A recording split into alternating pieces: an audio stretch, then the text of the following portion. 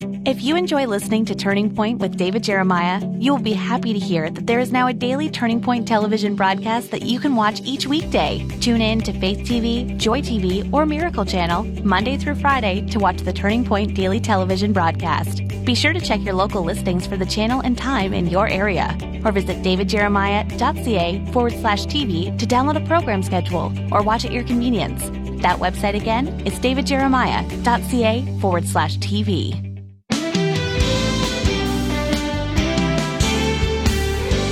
A positive attitude makes you more than just likable. It can make you stronger in times of crisis and help you move forward with God's plan for your future.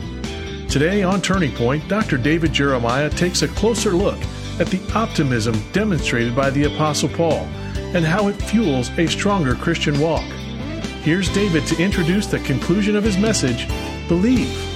Get your mind right. Well, we mentioned yesterday at the end of our program the passage of Scripture that says, as a man thinks in his heart, so is he. What we think determines how we live, what we do, what we are.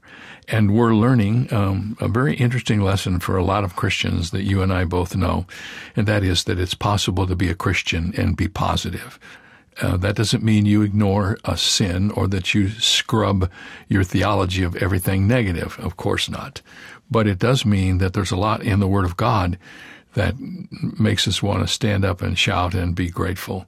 And Paul, who was more besieged for his faith, and I used to tell everybody when Paul went to a city, he either ended up in the synagogue or in the jail, and most of the time he got into both places, because he was always under fire. And those passages like 2 Corinthians 11 that list all the things that he went through, oh my goodness, you'd say, how could he ever be positive? But he was the most positive person, and you study his life. He was more than a conqueror. He was strong in his faith, and he lived a positive life. And I believe that's the way God wants us to live, and that's the focus of this chapter. We started yesterday.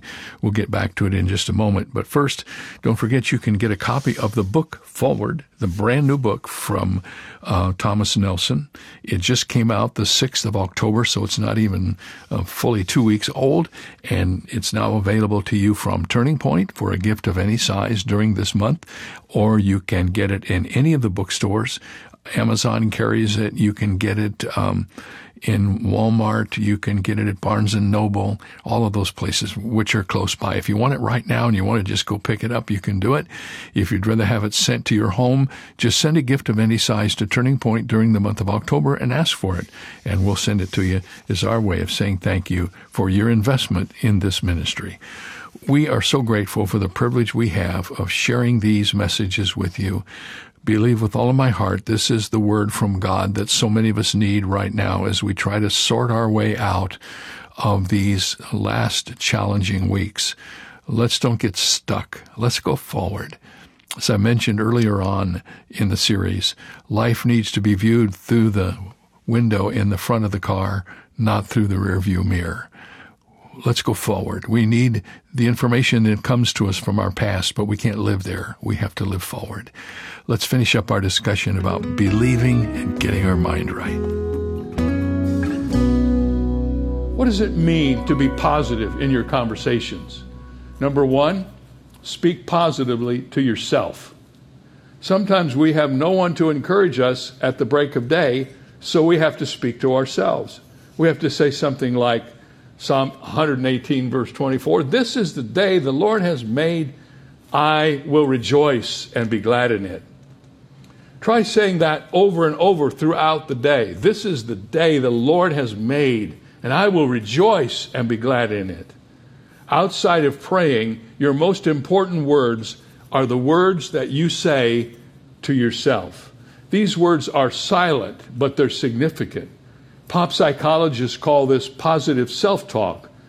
But I'm going to skip the trends and go straight to the Scripture. My thesis, remember, involves Paul's example to us. So did Paul ever talk to himself? He said he strove to take captive every thought to make it obedient to Christ. He said, "For in my inner being I delight in God's love and in His law." He said, I am not ashamed, for I know whom I have believed, and I am persuaded that he's able to keep what I've committed to him against that day. And as we've observed and learned, he also said, I can do all things through Christ who strengthens me. I recall preaching a sermon years ago on how to handle negative thoughts. I still remember my outline. Here's what you do with negative thoughts. Don't curse them. Don't nurse them. Don't rehearse them, but disperse them. That's still a pretty good formula. Push out your negative thoughts, worry and anxiety, fear and pessimism by filling up your mind with God's scripture, especially his promises, and then preach those promises to yourself.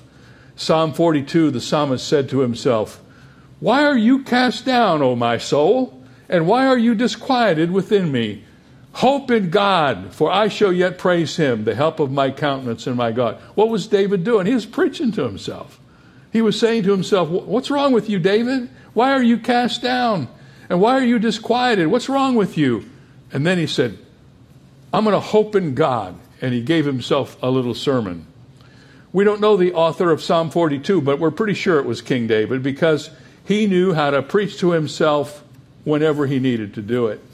As a younger man, he went through a lot of debilitating experiences while he was waiting to be the king. And he had a lot of things happen to him. One time, he ran into a disastrous problem in a little village called Ziklag. His family and the families of his men, his soldiers, had been kidnapped, and even his own men were turning on him. He was their leader, and they were talking about stoning him to death. So what did David do? He preached to himself. The Bible says in 1 Samuel 30, verse 6, that David, watch this, strengthened himself in the Lord. Why did he have to strengthen himself? Because there was nobody around to help strengthen him. He didn't have any men strengthen him. His buddies had all turned against him. The enemies were out to kill him. But David knew something that we all need to know. When everyone else forsakes you, God never will. And you can strengthen yourself in the Lord. And in that strength, David rose up to tackle his problems. And he had a positive spirit that came from his belief in God and God's care for his life.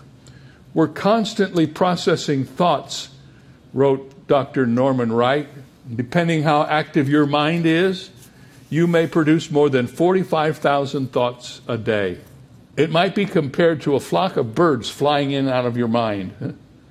To complicate our minds more, Dr. Wright wrote, not all these are conscious thoughts. Sometimes they go past us so fast we barely notice them. But listen to what he says next. Every time you have a thought, it triggers an electrochemical reaction in your body. Each thought sets off a biological process, about 400 billion of them at once. Because of that thought, chemicals surge through your body, producing electromagnetic waves, and these set off emotions which affect how we behave. Science simply confirms what Scripture has been saying all along. We are shaped in much of our lives by our thoughts. So speak positively to yourself. That's a strange thing to say to many modern Christians because it sounds like heresy or something that shouldn't even be included in a biblical sermon. But I only give it to you because it's in the Scripture. Not only speak positively to yourself, speak positively to others. Learn to talk to yourself instead of listening to yourself. Learn to preach to yourself. Learn to encourage yourself in the Lord. It will change the way you speak to others. That's one of the keys. If once you start to talk to yourself right, then you can start to talk to others right. Your mood and message will be different even when things are going badly. This was another of Paul's secrets. Once he was caught in a vicious storm with a terrified crew on a sinking ship. The typhoon threatened to rip the ship into matchsticks, and even the captain gave up hope of survival. But Paul rallied their spirits. In the midst of that tragedy, he stood up and he said, "Keep up your courage, men, for I have faith in God." The storm grew worse. It was the deadliest storm these sailors had ever seen, and there were 276 people on board. 2 weeks of unbearable strain had drained this crew to their last drops of hope, and none of them could eat or rest because the nights would just captivate them. They couldn't sleep. In Acts chapter 27, here's what we read. Just before dawn, Paul urged them all to eat. For the last 14 days, he said, you have been in constant suspense and have gone without food. You haven't eaten anything. Now I urge you to take up some food. You need it to survive. Not one of you will lose a single hair from your head. After this, he said, he took some bread and he gave thanks to God in front of them all, and he broke it, and they began to eat, and they were all encouraged. Do you know anybody in your life who, in the midst of what you're going through, can impart positive things like that to you? You know what we mostly do? I was talking to my friend Ken Nichols today, and he was talking about the way people talk to one another when they're trying to encourage them. Sometimes the very things they say, which they think are going to encourage them, are the worst things they could ever come up with. I remember when I was going through cancer years ago, the things people would say to me would just be unbelievable. They knew what kind of cancer I had. They would tell me their uncle had that cancer and he died. That was supposed to encourage me. I finally got to the place where I would say, if I saw them starting down that road, look, hey, wait a minute. If this story doesn't have a happy ending, I don't want to hear it. I don't need that. I need people to encourage me and help me and take care of me. The power of an attitude that is absolutely biblical and biblically positive. As London recovered from World War II, a prominent minister wrote a book to help his British congregation recover from the trauma of the war. He warned his people to avoid talking all the time about what was wrong with them. We all need a very few close friends, of course, to whom we can unburden our hearts and share our troubles, he said. But telling everyone we meet about our troubles gives our woes persisting power.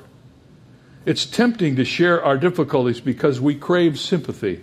But we must realize that every recital of our woes and every brooding hour etches on our minds the picture of the weaker, not the stronger self.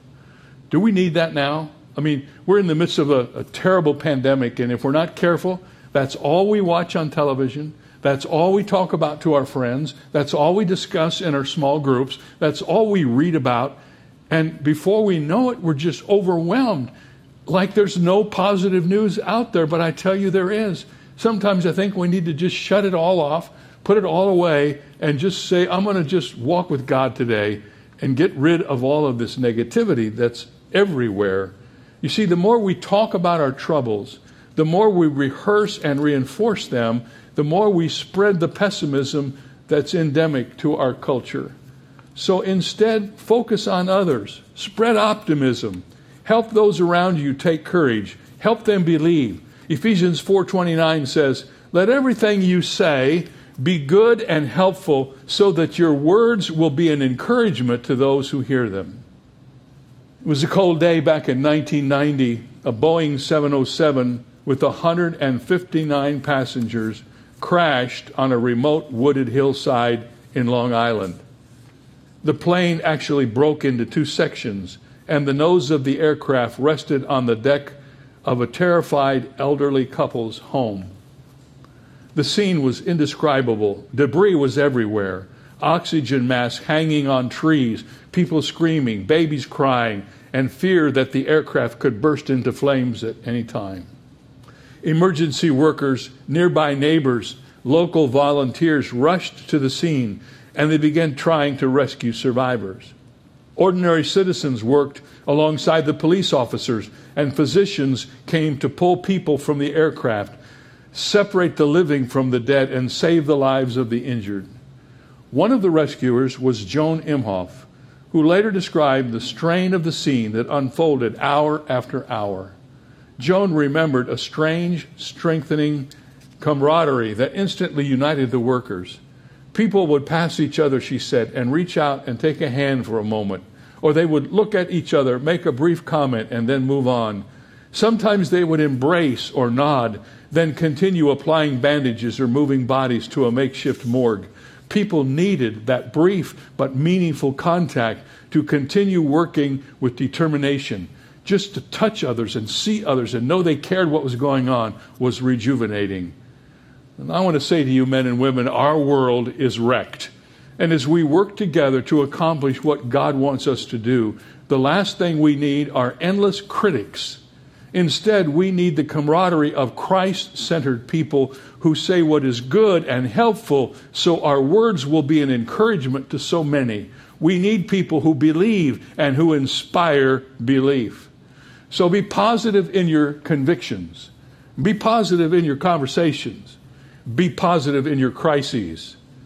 Only after you've learned to be positive in your conviction and your conversation can you learn to be positive even during things that are hard. During times of conflict and crisis, optimism shines like the sun piercing the clouds. That was true for our hero, the Apostle Paul. Listen again to what he said. Who shall separate us from the love of Christ? Shall tribulation, shall distress, persecution, or famine, or nakedness, or peril, or sword? As it is written, for your sake we are killed all day long. We are counted as sheep for the slaughter, yet in all these things we are more than conquerors through him who loved us. Let me take just a moment and unpack that passage. The Apostle Paul lists 7 persecutions he had constantly experienced. It felt like being killed all day long. And then he said this, but in all of this he said, I am more than a conqueror. The phrase more than a conqueror is the translation of a Greek word that reads like this, hypernikomon. The word N-I-K is in the middle of the word. It's the word Nike, believe it or not. Nike is the Greek word for victory, which is why that shoe company uses it. It means overcomer. And look at the first part of the word, hyper. You know the term hyper. When you talk about your kid being hyper, he's over the top. If you see somebody that you work with, they're hyper, they're out of control. So Paul said, in the midst of all these problems, these 7 things that come to me, I am hyper victorious. I am not just a conqueror, I am more than a conqueror. He didn't just overcome his difficulties. No, he was more than a conqueror. Back in the early 90s, when I was just getting started in the ministry, someone gave me a book by a guy named Martin Seligman. And the title of the book was Learned Optimism. Over the years, I've read that book more than a few times because, believe it or not, sometimes the things that happen in churches and ministries can really get you headed in a negative direction, and you need help to get back. So often I've pulled that book down off the shelf and just read portions of it. It's underlined with notes in almost every margin. I love that book. It's not a Christian book, but it's a good book. And Dr. Seligman said this about being positive. He said, the optimists and the pessimists, I've been studying them for 25 years. The defining characteristic of pessimists is that they tend to believe bad events will last for a long time, will undermine everything they do, and are their own fault. The optimists who are confronted with the same hard knocks of this world think about misfortune in the opposite way. They tend to believe defeat is just a temporary setback, and its causes are confined to this one case. And such people are unfazed by defeat. Confronted by a bad situation, they look at it as a challenge and they try harder. In other words, he said, if you want to know if you're an optimist or a pessimist, trouble and difficulty will help you sort it out. And so I want you to know, on the authority of the Scripture and because of the love of Jesus Christ, that you can be an overcomer. You can believe in him, you can trust him, and you can be positive in your convictions. You can be positive in your conversations. You can be positive in your crisis. And finally, here's the best one of all. You can be positive in your countenance, in your face. Your mood is always reflected in your countenance. Did you know that? When optimism is in your heart, a joyful countenance is on your face. Someone said, what's down in the well comes up in the pail. Unfortunately, I don't have a photograph of the Apostle Paul, so I can't prove his face was radiant. But who can doubt it? His smile and positive attitude infiltrated his writings. For example, he told the Corinthians one time this. He said, and we all who with unveiled faces contemplate the Lord's glory are being transformed into his image with ever-increasing glory, which comes from the Lord who is the Spirit. I want to tell you something that is really interesting to me, something you may or may not know. But according to the Association for Psychological Science, a University of Kansas study found an incredible link between smiling and the ability to recover from difficult things in your life. Did you know there are two kinds of smiles? There are standard smiles, which use the muscles of your mouth, and there are genuine or Duchenne smiles, which engage the muscles around both your mouth and your eyes. And the real key is your eyes. Now, I have to tell you how special this is at this particular time. Everybody's wearing a mask, so you can't see their mouth. But if you know what I'm just telling you, you can tell whether people are smiling or not. I was in the store the other day checking out with my wife some groceries, and that girl was in there. She was packing everything. She had on a mask. And I just stopped her and I said, "You have the most incredible smile." She says, "How do you know that?" I said, "It's in your eyes. You have a Duchenne smile." She had no clue what that was, but she felt so much better. And you know what? When you smile because of what God is doing in your life, it takes over all of the features of your face. You smile with your mouth and you smile with your eyes. In the study, participants who learned how to smile were subjected to stressful tasks, like they would submerge their hands in frigid water. Some were told to smile, and others were given chopsticks to hold in their teeth so they couldn't smile. The results showed that those who were told to smile, and especially those who smiled with their eyes, had a lower physical response to the stress, a higher degree of happiness, and a quicker rate of recovery. Well, long before psychologists studied Duchenne smiles, here's what the psalmist said. He said, "They looked at him and were radiant, and their faces were not ashamed." Ecclesiastes 8:1 says, "A person's wisdom brightens their face and changes its hard appearance."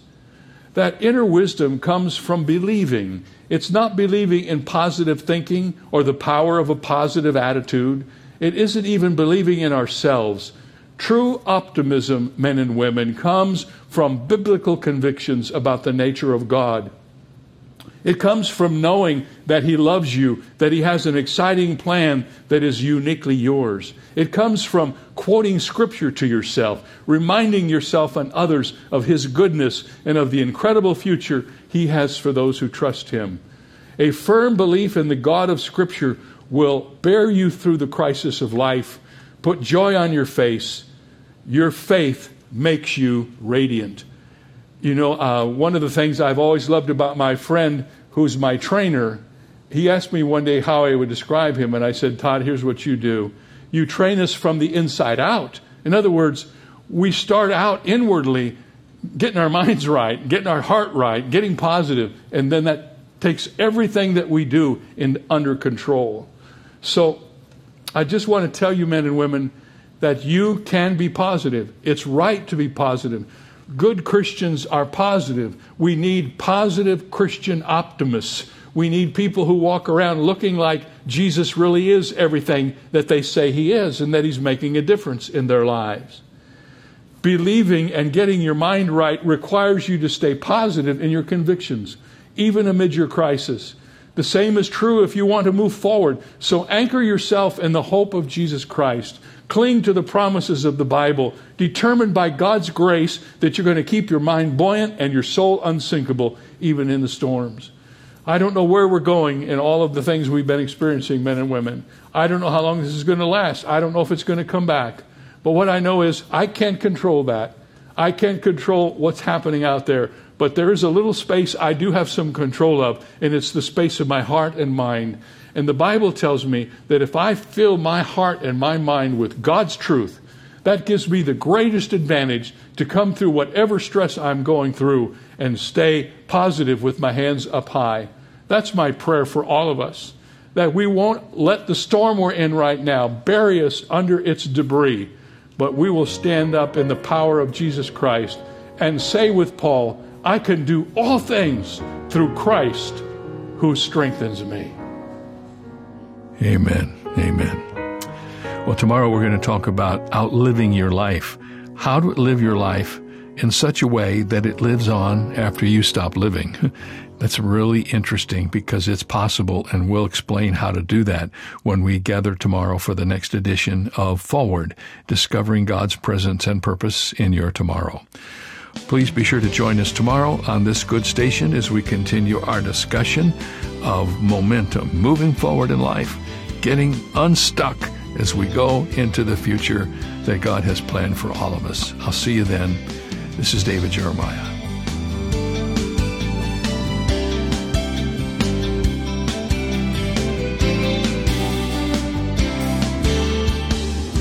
Our message today came to you from Shadow Mountain Community Church, where Dr. David Jeremiah serves as senior pastor. How is Turning Point enriching your faith? Write and tell us at Turning Point for God of Canada, P.O. Box 70509, RPO, Oak Street, Vancouver, BC, V6M 0A3. Visit our website at davidjeremiah.ca/radio or call 800-946-4300. Ask for your copy of David's new book, Forward, Discovering God's Presence and Purpose in Your Tomorrow. It's yours for a gift of any amount. You can also purchase the Jeremiah Study Bible in the English Standard Version, the New International Version, and the New King James Version, all available in a variety of handsome cover options. Contact us today. This is David Michael Jeremiah. Join us tomorrow as we continue the series Forward, here on Turning Point with Dr. David Jeremiah.